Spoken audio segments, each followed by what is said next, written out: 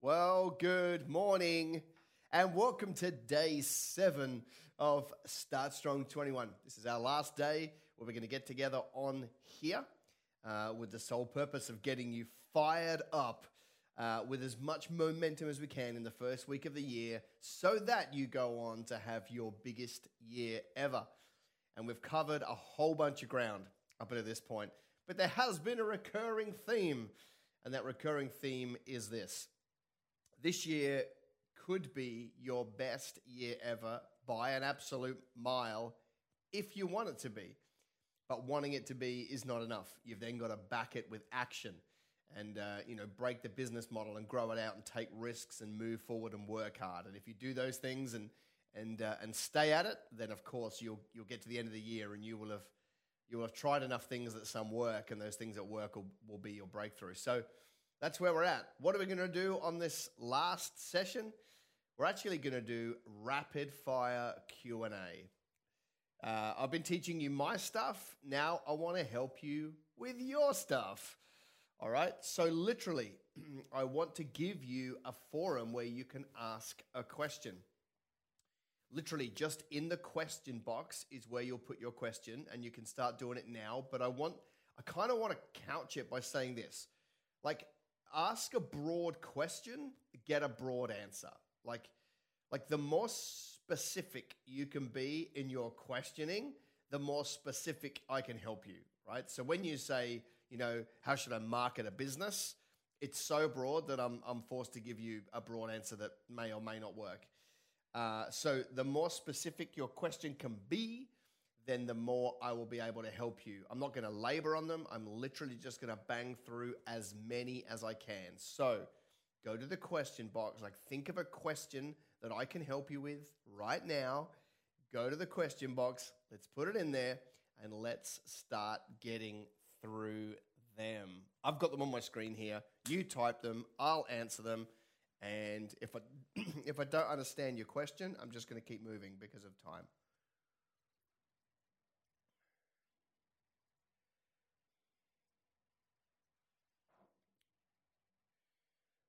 All right, I'm a performer for kids. It's very niche. I'm the face of it. How do I scale something that is bottlenecked by a name? Good question, Dan. My first thought is, productize. There's not that you can only scale your hour so much, but you can scale your knowledge and your skill set infinitely. So productizing is the answer. If you're talking about like really wanting to stick to the performance side of things, then build characters and others around you, right? So for example, like if I was just to think about the Wiggles as an example, like if the Wiggles was one person and it was called the Wiggle, then that would be really hard. But the Wiggles being a team of whatever they were, 5, they could be in 2 locations at one time, which gave them some leverage. So I'd put some team around you. And then maybe your clients fall in love with the team as much as they do you, and then of course then you can be in 2 places at one time or get some leverage. But it's not gonna happen if it's just you. I'm not the owner, but I'm one of the directors. How much influence can I have in the business? If you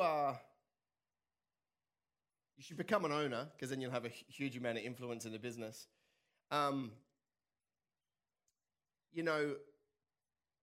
My thought is that Joseph was only the governor and he was the neck that turned the head of the entire country. So I think you can have an insane amount of influence in a business, even if you're not the owner, by being the director. I think it comes down to their respect for you, your ability to lead, and your ability to be bold and just say what you want to say. And I think you can influence an entire business as being a director, but it'll come down to the runs you've got on the board, because that'll give you the credibility, and then it'll come down to your ability to just call things out and cast new vision. And if you can cast new vision and get everybody on the same page, then you should be able to influence that company really, really well. Should I give offering tithe from personal income versus business income? Awesome. That's a good question, Karen. I think both is the answer. I think that giving as a concept is underrated. I feel like we should be looking for more reasons to give, not less. And so you should definitely be giving out of your personal income because that's you, prospering, I guess, from the business. And I think the business should give money as well, over and above. And I say that because if you if you look at where we are right now, quick history lesson that you've probably noticed, and everybody else on the call, over the last 15 to 20 years, the unity in the church has been much, much stronger, okay? So if you look, and I'm talking about the body of Christ as a whole, there would be some denominations that couldn't care less about unity, and there'd be some people in that camp. So that may not be your experience, but it is the macro perspective of the church coming together more than they have for probably 200 years. So because the church has come together, the enemy is really scared, which is why the left have become really extreme. This is the spiritual battle that we're in, right? Because the church actually rising up, now we've got the occult rising up as a socialist, left, whatever agenda to try and take out and shut down the church. The good news for us is that battle, a house divided cannot stand, is the one that we see playing out right now. The good news about a house divided cannot stand is that we win, and if you want evidence, read Revelation. So right now, with this trend that's coming and with trying to shut down world economies, the natural reaction for people is to withhold. Right, withhold our giving, withhold our whatever, and we justify it. Well, the church doesn't need anything at the moment because it's all online, blah, blah, blah, blah, blah. But actually, now is the time that our giving should increase because we want to punch the spirit of mammon in the mouth. And the number one way to do that is to show that you're not selfish and you're not going to keep it all for yourself and actually give it away. So in this time, as an act of spiritual warfare against the spirit of mammon, I'd be saying, you should be looking for more opportunities to give. That's everybody. And so to answer the question, you should be giving it out of your personal and you should be giving it out of the business. And it should be way over and above, we know, the 10%. All right. What profit ratio, percentage of turnover, do you aim for net of GST and tax? 20% question mark. Well, you're asking me what I aim for. My net is typically 55 to 58% a year. Knowing your business, Virginia, 20% would be a phenomenal year. So remember, I don't have cost of goods because it's a service-based business, but you do, which is why yours would be lower. And so typically a trades-based business, your typical, like if you were to go run of the mill and ask 100 businesses, most of them would be sitting in that 10 to 12% net profit a year. A good business would be 15 and a great business would be 20. So that's definitely where I would be aiming for. How do you identify your best, most productive employees, especially remote? Peter, you just got to have a criteria. Like you've got to be able to measure productivity for each individual person, whether that's a mathematical equation, whether that's a series of KPIs, key performance indicators that they report. Like remote is even easier because you can actually say to your staff, hey, every single Friday, fill in this little table of results or activities and email them through. It's the last thing you do. That's how you get paid. You do your work all week, you email that in, and then we pay you. Right? And in that, you can actually see how many calls did they make, how many hours did they bill, how many widgets did they make. Like you need to be able to just have a criteria, right, of how do you measure that individual role, and then regular reporting lets you know that they're either hitting your targets or they're not. And then you can see, well, that's how you identify whether they're being productive. But you've got to quantify what productive is for every role down to maybe 3 or 4 bits of criteria, and then they report those bits of criteria to you as frequently as you need them, and then you can see really clearly. Best way to market a landscape photography business that sells high-quality framed prints. Website and e-commerce already in place. Best way to market a landscape photography business that sells high-quality framed prints. You've got a website and e-commerce already. What would I do? I would be jumping straight onto Instagram and showcasing my work with, hashtags are still a thing. So go work out what hashtags your prospective clients would be looking at and then go and put your stuff in front of them. My other thought is get offline. Like I would probably go straight to strategic alliances. Who has already got my client is a question you should ask yourself. Who is already working with my client, my ideal client? Who's working with them in some capacity? Obviously, the mistake most people make is they think about photography or whatever. No. Who is dealing with my client in any capacity? And then I just start ringing those companies and say, let's find a way to do some business together. I'll refer my clients to you. You refer your clients to me. If you could come up with 5 or 6 different businesses that all deal with that one client, you could actually put together a bit of a package and every single one of those 6 goes to their clients, bringing their clients to the table for all 6 to come and do business with. And then obviously you'll have 6 times as many people that you could potentially farm from. So I would go offline, work out who already's got the customer, go and link arms with businesses to go and work together. How can I navigate my coaching programs and ads when I have 2 coaching arms, book writing and life coaching? They're so linked, EJ, that I think you could fully get away with it.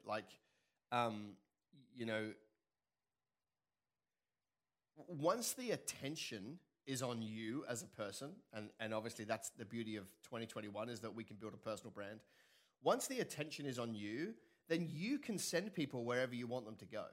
Right? So basically you pitch yourself as the authority in the coaching / writing space, which is totally okay. And then when people come to you, you're like, where do you need help? Coaching, great. Where do you need help? I want to write a book, great. Like the mistake most people make is they're like, I need 2 brands and 2 websites. No. You need one person that gets the attention and then they go from there. Like McDonald's, right, have got more than one burger. But you go to McDonald's and then you see what's available and you choose the one you want. It'll be a little bit same with you. Because there's so much crossover. The kind of person that wants to improve their life probably wants to write a book at some point, right? So they're like, I kind of see that life coaching and book writing coaching they're going to need both. They just may start in different points. Some start life coaching with you and then they write a book. Some write a book with you and then they do life coaching with you. So I wouldn't see them as different. I would see them as EJ's superpower to be able to go and help people in that way. And I think you'll find that your customers are not as confused by it as you are. If it was, I do book writing coaching and I sell tractors, then we would actually have to think through some messaging to link those things through. But given the fact that they're so close, I just think we just pitch you as the authority and it doesn't matter. You can just push people to whichever program you want to do next. We're in an industry where the hourly rate we charge is set at $45 an hour, and to get good contractors, we pay $35. We've now set fixed prices for our services and fixed prices for our contractors. Should we look at payee and start to change from contractors to staff? My default answer for that question is always yes, because they're going to cost you a little bit more, a little bit less, and you're going to make a little bit more. Obviously, pretty skinny margins when you're talking about $10 an hour. If you can get 1,000 people working for you, then it's okay. But there's not a huge room for error when they make a mistake. So yes, I would say go to employee, but do it when, you don't have to do everybody, right? So if you've got contractors, let's say you've got 5 of them, you might start 1 as an employee because there's definitely enough work to fill up 1 employee or 2 or 3, right? And then keep a couple of contractors on the side. And then do a ton of marketing, do a huge amount of awareness, put on a heap of new clients, go to those 5 now and say, right, you need to be an employee, or find an employee and swap out a tradie.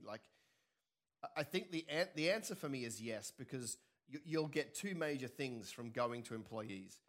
They'll be cheaper per hour, and it might only be, let's say it's only, even if it was only $2 an hour, it's probably more than that. If it was $2 an hour less for you to get a staff member, you've actually increased your margin 20%.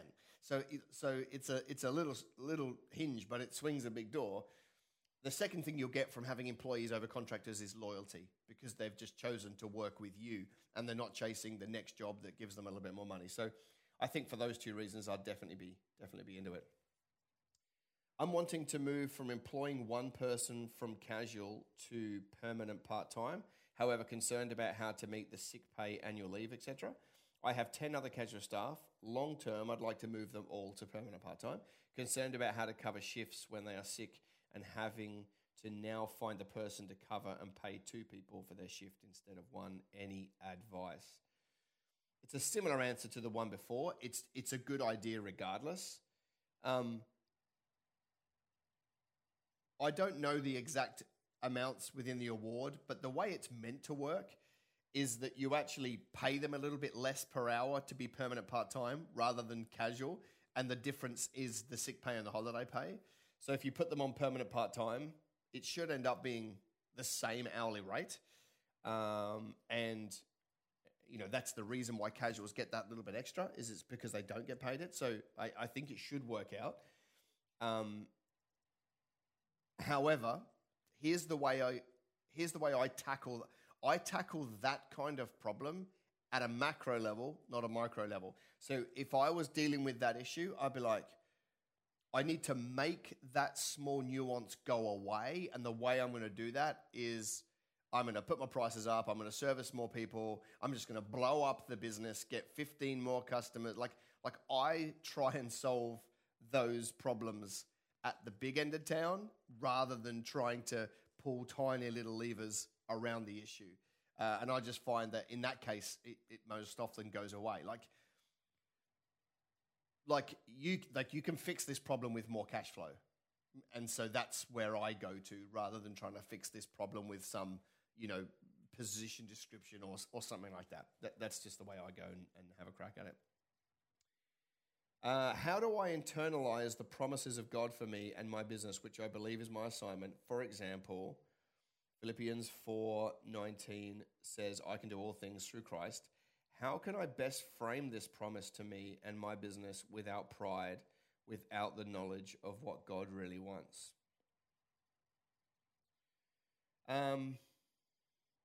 How do I internalize the promises of God for me and my business, which I believe is my assignment?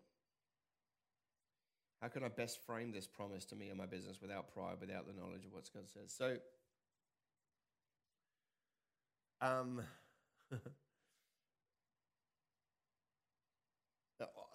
the only answer that I can come up with is you need to spend more time asking Him to show you clear pictures and words and thoughts around the promises, so that you can meditate on them enough that they become internal enough that you've internalized them. Like I can do all things through Christ is like I see a lot of people using, I use that as a bit of a cliche term because I see people chanting those things in the mirror, not assuming you do, but I see people that chant those things in the mirror to puff themselves up and then turn around to do absolutely nothing with their life. And I'm like, hang on a minute, you should throw yourself in the ring, right? And you should get yourself to the point where the only thing you've got is God. And then you will actually see that you can do all things through Christ. Like people that like say, I'm, whatever, as bold as a lion, or, they've got these statements and then they go back to this comfortable life where they never need one. It's like the amount of people that go up on a Sunday and start singing Waymaker and No Longer Slaves and, break every chain and then go back to a comfortable life where they never need a Waymaker and they never need a God to break a chain. It doesn't make sense. So coming back to your question, I'm like, what if you actually just spent more time with the Lord saying, show me your promises and show me exactly what it looks like. And I'm not going to leave hanging out with you until you do. Get a real picture for it. You will internalize your time with the Lord 50 times more than you will internalize reading a scripture over and over and over and over and over and over again. All right, so that's how I would tackle it. Because once it gets inside of you, once you get a clear vision and a clear picture in the Word and God shows you a path forward, your assignment, like it doesn't matter what you read, it just adds to it. Like you probably don't need any more. So that's how I'd get there. Could scaling a business that is just you, e.g. the kids entertainer, include selling online, e.g. downloads, events, courses? Yeah, and that's what I said by productizing. but I think you meant the performing for kids thing. So that's where it gets a little bit trickier. How do I find interns? Directly contact schools, or is there a central place interns hang out? Is that place location specific? So just Google intern providers in your area. There are companies that will provide interns for you. And then, of course, just go to the local uni or the local school and say, can I have all your dysfunctional children? Because they're going to be better anyway. We are losing about 40K a month. 66% of our expense is payroll, all on JobKeeper. I'm struggling with making a decision post-JobKeeper to keep everybody on, treat them as a family, versus redundancies and cutting expenses to return to profitability. No sign of recovery as yet. Any thoughts and a Bible reference to read? So, here's my thinking is I forget those facts just for a minute, right? And I go to, is there anything else you're not doing? Can we tackle this by looking at another department in the business? So it hasn't recovered and there's no sign of recovery. Is that bit a controllable, right? Is that bit a controllable? I go, can I put my attention to recovery more than I have been? Meaning, should I put twice as much money in my marketing? Should I stop some activity and get somebody to sit on the phone flat out, making 100 phone calls a day to new prospects to try and get work, right? Can I ring another business and say, hey, we'll white label at a cheaper rate? Well, like, can I fix the front end of the business in the recovery by just putting so much attention towards, like banging down doors and getting business? If the answer is yes, then I wouldn't go making the crazy decision of cutting your team. I would keep them because you're going to want to do that work at the front end of the business anyway. And if you've then got to go and replace your staff, then that's another challenge. So I go to, can you just like bang, bang, bang?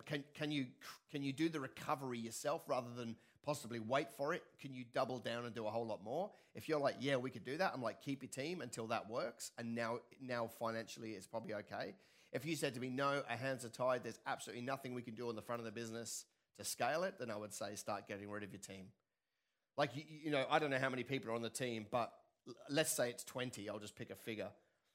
If you have to move 10 on to keep 10, I think that's just what leadership is from time to time. Sometimes you've got to look after the nucleus and there's fallout outside of that. And that's okay too. Like, you've obviously tried incredibly hard to fight to the bitter end. There's only so much you can possibly do when this was out of your control. If this is purely a coronavirus lockdown issue, it's purely out of your control. You never intended to do it this way. You can look them in the eye and be honest with them, and then you can just say, catch you later, redundancy or whatever you want to do. But the cool thing is that in the New Testament, you can fire someone and still go to heaven. It's now permissible. So I would say to you that maybe you just need to be bold. If you can't fix the business at the front end, start letting people go and don't leave it too late. The government will pick up the slack for them. What's the biggest mistake people make when transitioning from one CEO to another, especially when the new CEO is in-house promotion? And how can I avoid that? The biggest mistake, in fact, my answer is not even the CEO specifically. When a business promotes somebody internal to the leadership team, the biggest issue that person has is that their loyalty is divided. I was one of the guys or I was one of the girls, and now I'm actually fighting on behalf of corporate. Can they change their leadership hat from one of the people to I am now the leader of those people? A lot of people can't make that change. They want the money or the promotion of that, but then they're still trying to be friendly, and that's a recipe for disaster because you end up just being a middleman between crushing pressure from above and crushing pressure from below because you can't keep everybody happy. Just be the CEO and play that role. So that's the biggest mistake people make when transitioning from one CEO to another, is that with an in-house hire it gets really, really ugly. There's problems with doing it, hiring someone from outside too, but that wasn't the question that you asked. So That's how I'd be avoiding that. I'd just be making sure that that person knows that their identity needs to shift. You're now no longer that. You're now this, and this needs to look and feel like this, and this is the deliverables of this, and this is what you're going to be up against, and how you're going to handle that. And when the team try and pull you back down to them, how you're going to handle it? Like have those conversations, and then at least you've got some forethought going into it. If we're setting up a cafe business, what are the prerequisites for positioning, physical location of the business? If we're setting up a cafe business, what are the prerequisites for the positioning of the business?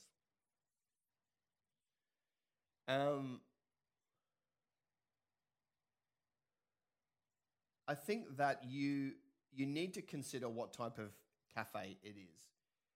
If you're building something that is a destination cafe, meaning that there are more reasons to go there than coffee, food, and hanging out with people. Like the environment's good, it's got the best produce from the south side of whatever. Like if you've got a destination cafe that no other cafes are around, but for some reason it's got this like amazing fireplace, or it's whatever if it's got something about it that would draw people, then of course your physical location doesn't need to be where foot traffic is, because obviously when you decide to go where foot traffic is, you pay a whole bunch more, right? That's typically how it works. And when you pay a whole bunch more for foot traffic, the difference between paying a normal rent and paying for foot traffic rent is actually your marketing budget, right? Because you're just paying to have instant foot traffic. So if it's a run-of-the-mill cafe that doesn't have anything about it that is insanely unique, then you're going to have to put it on foot traffic to get it to work. If you want to build out something that's insanely unique that people want to visit because they just want to be there, regardless of the coffee you serve, then of course you can be further away and you don't have to pay the premium of foot traffic. So, I'm thinking specifically about one of the most successful cafes on the Gold Coast of all time was one that's called Paddock, Paddock. There's nothing around there, like nothing, apart from 5,000 people that are in that place every 6 minutes. Like it's kind of in the middle of nowhere and no foot traffic, and it's half a business section, and it's a bit strange. So go do some research on Paddock. But because of the food, because of the vibe, because of the environment, people flock to it. Now they could have gone 4 kilometers up the road into a Stockland shopping center and probably paid twice as much rent, and they would have got foot traffic, but different business. How do we get more buy-in from our employees to the company and vision so that they want to push the company forward with us? Yeah, it's actually a really tough conversation, because I kind of want to advocate for the employee as well and say that they're never going to get the buy-in that you want them to, or the same level as you.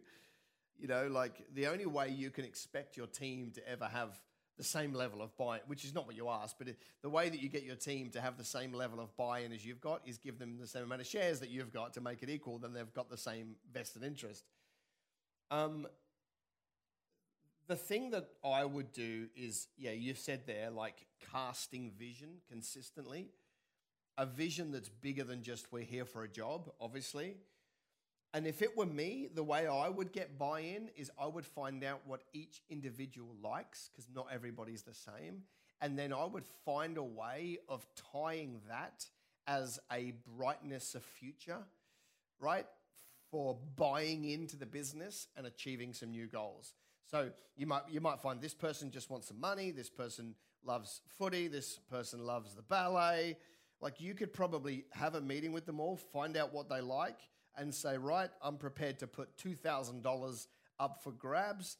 I'm going to proportion it amongst the team this way, kind of equally, so it's fair. And I'm going to go back and say to the team, hey, if we chase this bad boy down, it'll be good for these reasons. We're going to have a great time. We're going to enjoy our work, but I'm going to reward you with these things. And then you find that they'll probably get some buy-in. But you can't just do a standard one anymore, because everybody's motivated by different things. And so kind of just do a bit of research, finding out what makes each of them tick, and then you'll probably get some answers.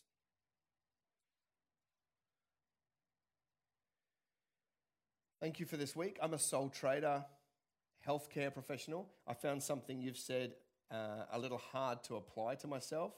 Do you have any specific advice for sole traders? I struggle with marketing most. Yeah, Rachel, maybe ask a more specific question, like you struggle with online marketing, like because I mean I've obviously taught. I would say probably 50 to 60% of what I said would be size business agnostic. And so sole trader is actually the most, in my opinion, the most exciting stage and actually the less risky to some degree because you can pivot on the spot. You can be going here and go here in 1 hour, right? Big business doesn't have that luxury. So if you were to ask me, ask a follow-on question if you want. You struggle with marketing most. Elaborate on that and I'll give you my 2 cents. But just put a question below if you want. How do you freely give from business when profit is tied up with different shareholders? Well, it's after you've paid shareholders that you would probably give, depending on what relationship you've got and what expectations there are. So if it were me, right, I would probably say to my shareholders, so if you make $100,000 profit after tax, right, so you've paid out all your taxes, you've got $100,000 in profit, and there were 4 parties and they had 25% each. Well, you wouldn't give everybody 25 grand each. You should really only pay out 50% of your profit to shareholders. The other 50% stays in the business as retained earnings to grow the business in the future. So you could pay out of the retained earnings, right? Rather than, because if you divide out all your profit, you've got no working capital to grow. So you should only pay out up to 50% of your profit in dividends to shareholders. And then with the other 50%, you could do some giving that way. Alternatively, what you could say is after we've paid our taxes, we're going to give a portion of the profits away, a percentage already set. We're going to give that. And then we're going to pay a dividend afterwards. So that's why I mean it depends on the relationship that you've got. But remember, you're only accountable for you. So if you give out of your shareholding or your dividend, then that's okay. You know, if there is no relationship in place and they're free to do whatever they want because of the way you've set it up, well, I don't know that you can, apart from leading them and casting them vision, there's probably not a whole bunch you could do. You're just accountable for you. Any Instagram ad formats you can suggest? Not many people looking on IGTV yet. How do you get them there? Focus on more pics, etc. The way you get people to IGTV is start putting some really good content on IGTV. They'll find it. They'll find it if it's good enough and engaging and they want to be around it, then they will go there and they'll go there, tell their friends. Of course, for me, I always use another platform to build a platform, right? So I mentioned Clubhouse the other morning on here, and then some of you were like, oh, I've already got that. I'll go follow Wes. So it's using a platform to build a platform. So maybe you go to Facebook and say, hey, I'm putting this content out on my IGTV. Come over and watch it. So that way you can basically drive an instant audience across to where you're putting it, right? That's how I would look at it. Thanks so much. Thanks, Wes. With the combination of business products I am offering, should I market each business individually or combined? Branding, social posting, etc.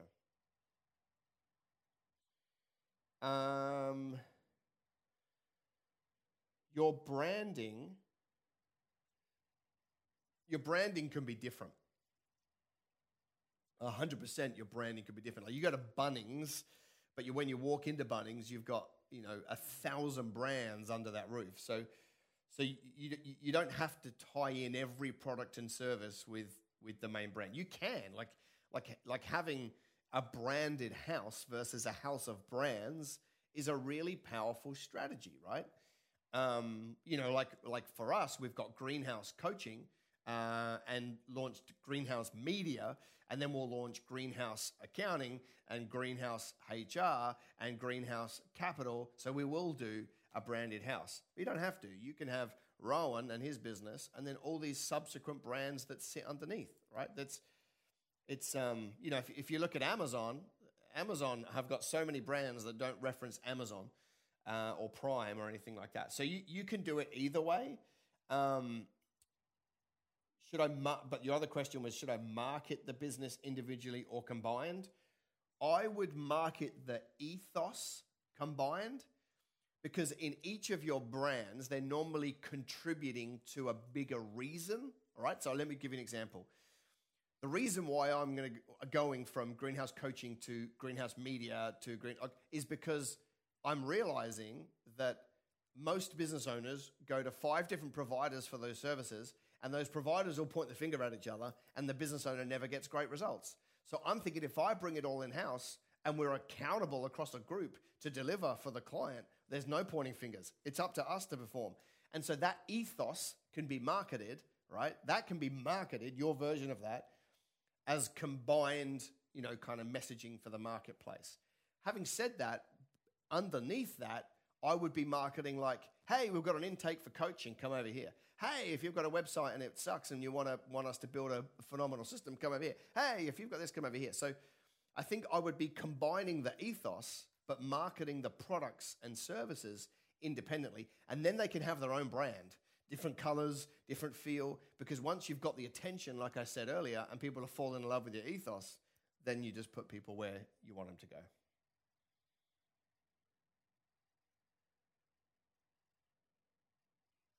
Great sessions, thank you. If you had an expert as a guest speaker in an online course, how would you handle paying them?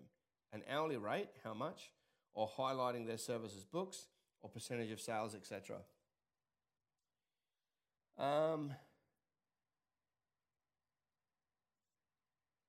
So I don't have a huge amount of experience with this. I normally get most of my speakers to come for free, and then in exchange, of course, they do get a whole bunch of promotion and awareness.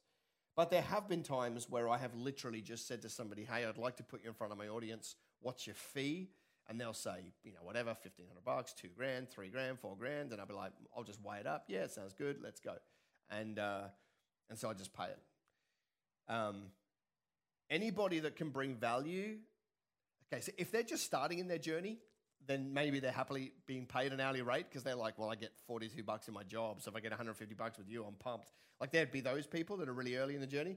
Then those people that bring value for a living will learn how to not do that, and they'll be like, no, I'm $1,000 for an hour or something like that. So how would I do it? My preferred method of the ones that you've said would be highlighting their services, because that's free. My second preference would be a percentage of sales, and then my third one would just be paying what they're asking for. But everybody's going to be different in their expectations. You're welcome, Josh. Following yesterday's session, I've interviewed some potential VAs through Upwork. Is 3 to 6 months a good time frame to get started with the right person, or less? Way less. You should get started in 3 to 6 hours and vet them in 3 to 6 weeks. We are doing around $4 million a year in turnover. What's one thing you see I need to change in me to go to $6 million or so? Well, I don't know that I can see a change that needs to happen in you, Luke. However, the one that I would say would be the same for nearly everybody is, if you were to do an audit of everything you do in a day for a week, right? So literally a time in motion study, like I did this email, this call, this here, went here, spoke to this person, did this. If you were to have the discipline to roll out one whole week of what you did in 5-minute blocks, you would see that there's a whole bunch of stuff in there that's absolutely pointless, low value task, and you can pay somebody $30 an hour to do those things. I would take the lowest value 20% of those tasks. I would employ somebody or give somebody more hours to do those jobs. Might cost you $50,000 a year, right, to employ somebody in, which at $4 million you can manage. And then you've got 20% more time to chase scaling the business, right? Strategic alliances, ventures, employ like the big stuff that you're not getting to, and you'll go from 4 to 6 million 1 year, right? So, but there's only so much you can do, and every single one of us on this call should be cutting out the bottom 20% consistently of stuff that we do that's low value, finding somebody else to do it, and we deploy that 20% into high value tasks, right? That'll get you to 6 million in a year. What are the most important things I should be thinking about? Let me just see how many there are. All right, no more questions, guys, because we're well over, and I want to make sure I get through all the people that put it in here.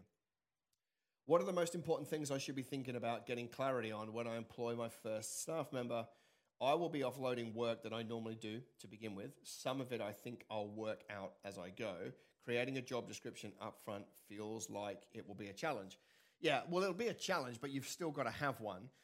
There's 3 documents you need when you start a new employee, right? You need a job description, okay? You need a letter of offer, but that's a pretty basic one. You need a job description, you need key performance indicators, and you need an induction process, right? And the induction process is simple. It's 3 sheets of paper. And page 1 says this is what you need to learn by the end of day 1. Page 2 says this is what you need to learn by the end of week 1. And page 3 says this is what you need to learn by the end of month 1. And it's basically a training progress. All the tasks are listed at the end of every day. Like a task, they tick it, you both sign it, you get a copy, right? So they've been inducted well. But you still got to cover position description, even if you communicate that this position description will grow over time, okay? What you can't do is you can't be like, we'll just work it out later, because the culture of that employee is like, this place is unorganized and rubbish. I'm never going to work hard here. You still got to go through the discipline of having one, even if you say, hey, we've got a baseline of position description and we're going to improve it over the first 90 days and then we're going to finalize it. You can do that too, but you can't not have one.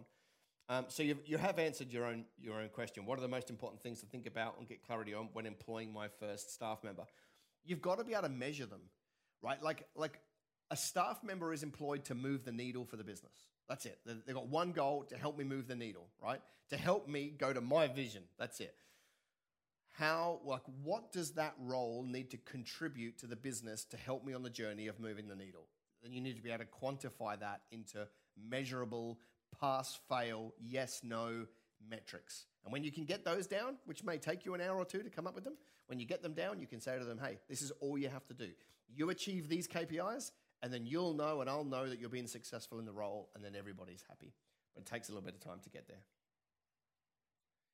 Morning, Wes. I've recently started my own business. What gems of advice do you have with trying to focus on critical business tasks to increase momentum? FYI, my business provides engineering model data.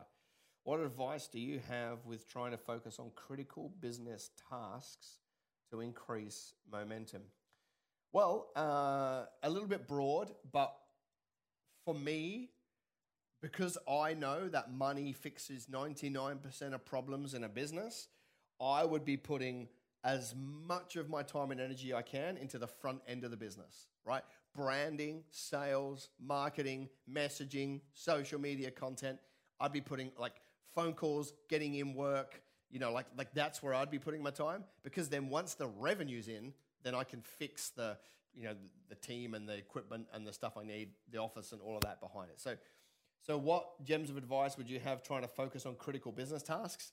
Go to the very front end of the business and put 90% of your time there, which is not what most people do. Most people put their time on, I've got to get my filing cabinet right. I've got to make sure I've got an account with Officeworks, right? I've got to make sure that my desk is built and I put the screw in wrong, so I'm going to take 4 more hours to take it out and put it back in again.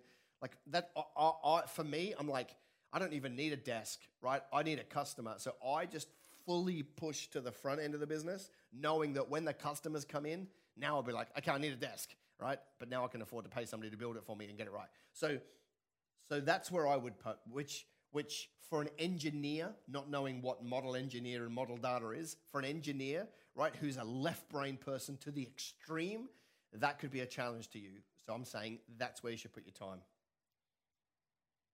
We are a startup cleaning solution and sanitizer producing and marketing. Awesome. Thanks, Mariana, for the information. When does the next round of coaching open? I've been following for the past year, and I was not in a position to join the coaching intake late 2020. Good question, Phil. We will do an intake in March, right? That'll be our next coaching intake. We're actually going to do things a little bit differently this year. I don't know if you've noticed, I'm on a mission this year to help as many people as I possibly can and to scale my influence and not even charge and just try and be a resource in the recovery year after last year, hence this program. Even people that have been through my program beforehand, I've got an offering for them. They may have done my year one program and then sat on the sidelines for a year or two. I've got the most insane program for those people. You have to have been through the year one to join the year two, but people that have kind of sat on the sidelines, I've got an insane offer for them. If you've never done anything with us, then come March, you'll hear about an opportunity to do something with us. I'm still limited to what I can take in our paid programs because I'm still one person with a ragamuffin team trying to help as many people.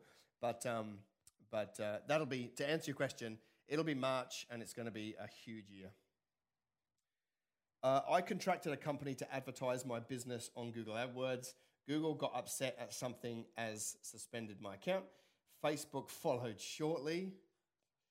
Facebook are talking to me and we can sort it out, but Google aren't responding. Have you faced these challenges? I have not had that. You should be able to work out what word it was or what it was that triggered the breach of their guidelines. You know, I have had this experience a little bit with somebody who sells keto products, and like he's always getting shut down, and it's hard to get any rhyme or reason why. But we do know that that's just a topic that the platforms are restricting around because there's a lot of charlatans. So I don't know if you've tried this, but an account is an account. So for me, I would be grabbing all the pixels off the website, deleting them, doing a clean of the website, starting new accounts, loading the pixels, and starting again. Yes, you'll lose some of your data, but it means that you can keep running. So the other thing about Google is they're easier to contact. So in your Google Ads account, in the top right-hand corner, there's a question mark. You hit it, you type in what you want, you say chat, and you talk to them. 3 minutes into an online chat, and they'll say to you, what's your phone number? Can we call you? Yeah, there's my phone number, and you go to them on the phone, right? That, like Google are way better at talking to you. So here's an interesting thought, and here's something you didn't say.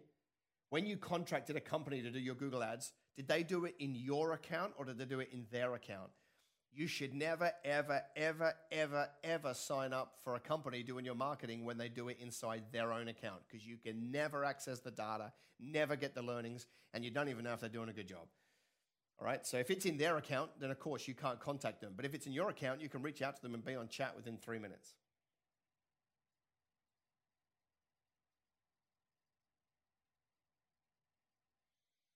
Okay, cool. So I think we've got a follow-on part from Mariana's comment above.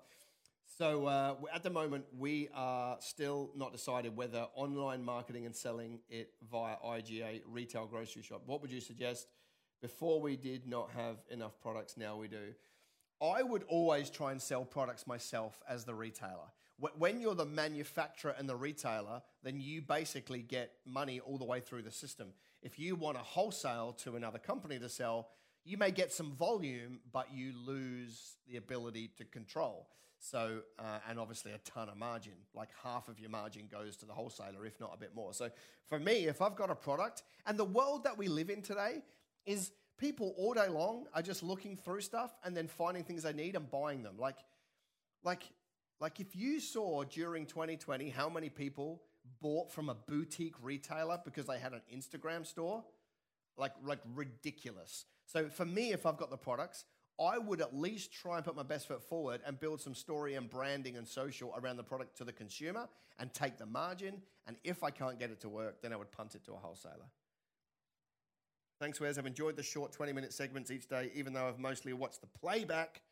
Thanks for sending the recordings. You're welcome, Virginia. Sorry today was not 20 minutes. All right. Very good. Thank you. All right, follow-on question. I struggle with knowing where to market, more specifically for the purpose of growing my business. I work out of a well-known clinic and I struggle to make myself known within that clinic as a sole entity. So should I work on building my brand online, use Facebook, Instagram, etc., and then directing them to the clinic to see me, or separate myself from the clinic, for example, book patients myself online, but they still see me at the clinic? I want to leave the clinic and go out on my own. Well, you've answered during question when I'm able to. Therefore, want to spend time and effort working towards this, but struggle the how to. You never want the clinic to be the toll booth, right? When the clinic is the toll booth, the clinic has control.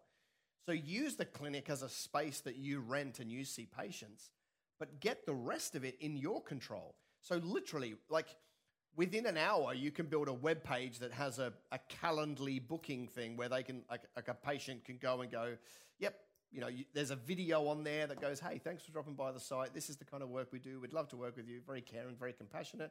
If you want to see me, this is the address down below. You can click. They come over. They go, Tuesday. Okay, there's an appointment here, here, and here. I'll take that one, fill it all in. Emails you. You call them, come in. You do that, and then you are clinic agnostic. Take it to that clinic, take it to that clinic, take it to that clinic, or even better, employ 4 people, run 4 different clinics, same booking page, right? So how do you do it? Build out a web page, start putting out a ton of content. Like how you build your business is exactly the same as everybody else on the call.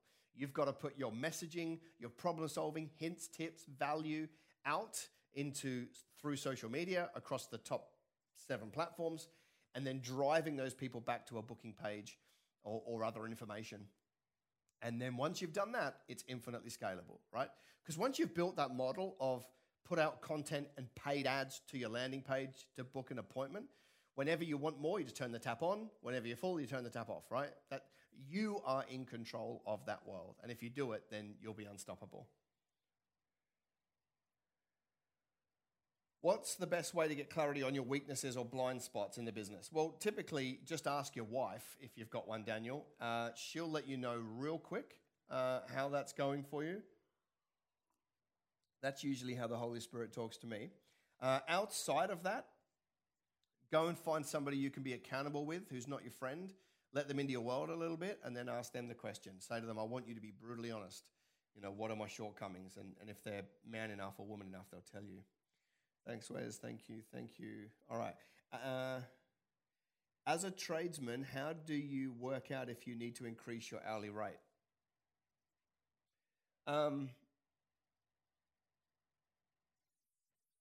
If you need to is your question. If you want to is not the question you asked. How do you work out if you need to increase your hourly rate? The way you work out if you need to increase your hourly rate is you get really good at your financials. All right, so you'll be looking at your profit and loss statements, your balance sheets, your cash flow forecasts, and you'll be looking at this and you'll be like, okay, I'm not spending any money on dumb stuff and there's no money left over. There's got to be a problem here with the business. If there's a problem there, then, as long as you haven't made any foolish mistakes, like everybody's got a brand new Hilux, as long as you're not wasting money in the business, it should just be maths. So if there's no money left over, right, as a tradesperson, if you're paying staff, your wages are probably something like 40 to 45%, ideally a bit less, but that's probably where most people fit. If your wages are 40, 45% of turnover, and then you've got to run vehicles and some software and blah, blah, blah, blah, materials, like you can have a look at that. And at the bottom, if there's no profit or if there's a loss, you probably should put your hourly rate up. But having said that, the reason why we can't make that a blanket rule is because let's say that the market industry is $110 and you need it to be $138, you've priced yourself out. So you may actually not be able to put your prices up if you are higher than everybody else. Not if you want to scale. If you want to be boutique, you can probably just put your prices up and work with a few clients. But if you want to actually scale that business, you probably can't be the most expensive. Then you've got to work out how to cut some of the costs out or be more efficient. But to answer your question, how do you work out when you need to increase the prices? When you're working really hard and not making any money. Thank you. Wes, the question was continuing. Yeah. Yes, I want the insane offer you mentioned, Wes. Well, Rachel will be out to you real soon. Joshua says, can't wait for the insane deal. It's pretty insane. Brilliant session, Wes. Multiple excellent practical advice and wisdom there. Thank you, Adrian. You're a big blessing. Neville says, thank you, Wes, for your input. And Rachel says, thank you. And we have arrived at the last question, and it took us 54 minutes. Well, bless you guys. That was good fun. Hopefully helpful to be able to get in there and answer some questions for you. I've certainly enjoyed hanging out with you each morning. If you could do one thing for me, would be to go out of your way for 3 to 4 minutes to take one of the emails that I've sent you and blast it out to some other friends that you've got in business, right? So find one of the emails of a video I've sent you over the last 12 months and just forward it to as many people in business as you know with a thing that says, hey, I find this valuable, would you? Or go onto one of my Facebook posts that you find valuable and tag as many friends as you can. If you could do anything for me in return, it would be that I want to meet your friends who I don't know yet, Not because I want to sell them something, because I want to just keep investing. I'm going to be putting out content all year anyway. The more people I can touch, then the more I'm doing my assignment. That's all I would love in return from you. Give me some exposure to your friends in business. Guys, it's Sunday. I'm going to let you get back doing whatever you want to do. Hang with the family, go to the beach, go to church, whatever you're doing today. I hope you have a super blessed day. I'll come out with some more content in the near future and we'll get back together again. Love you.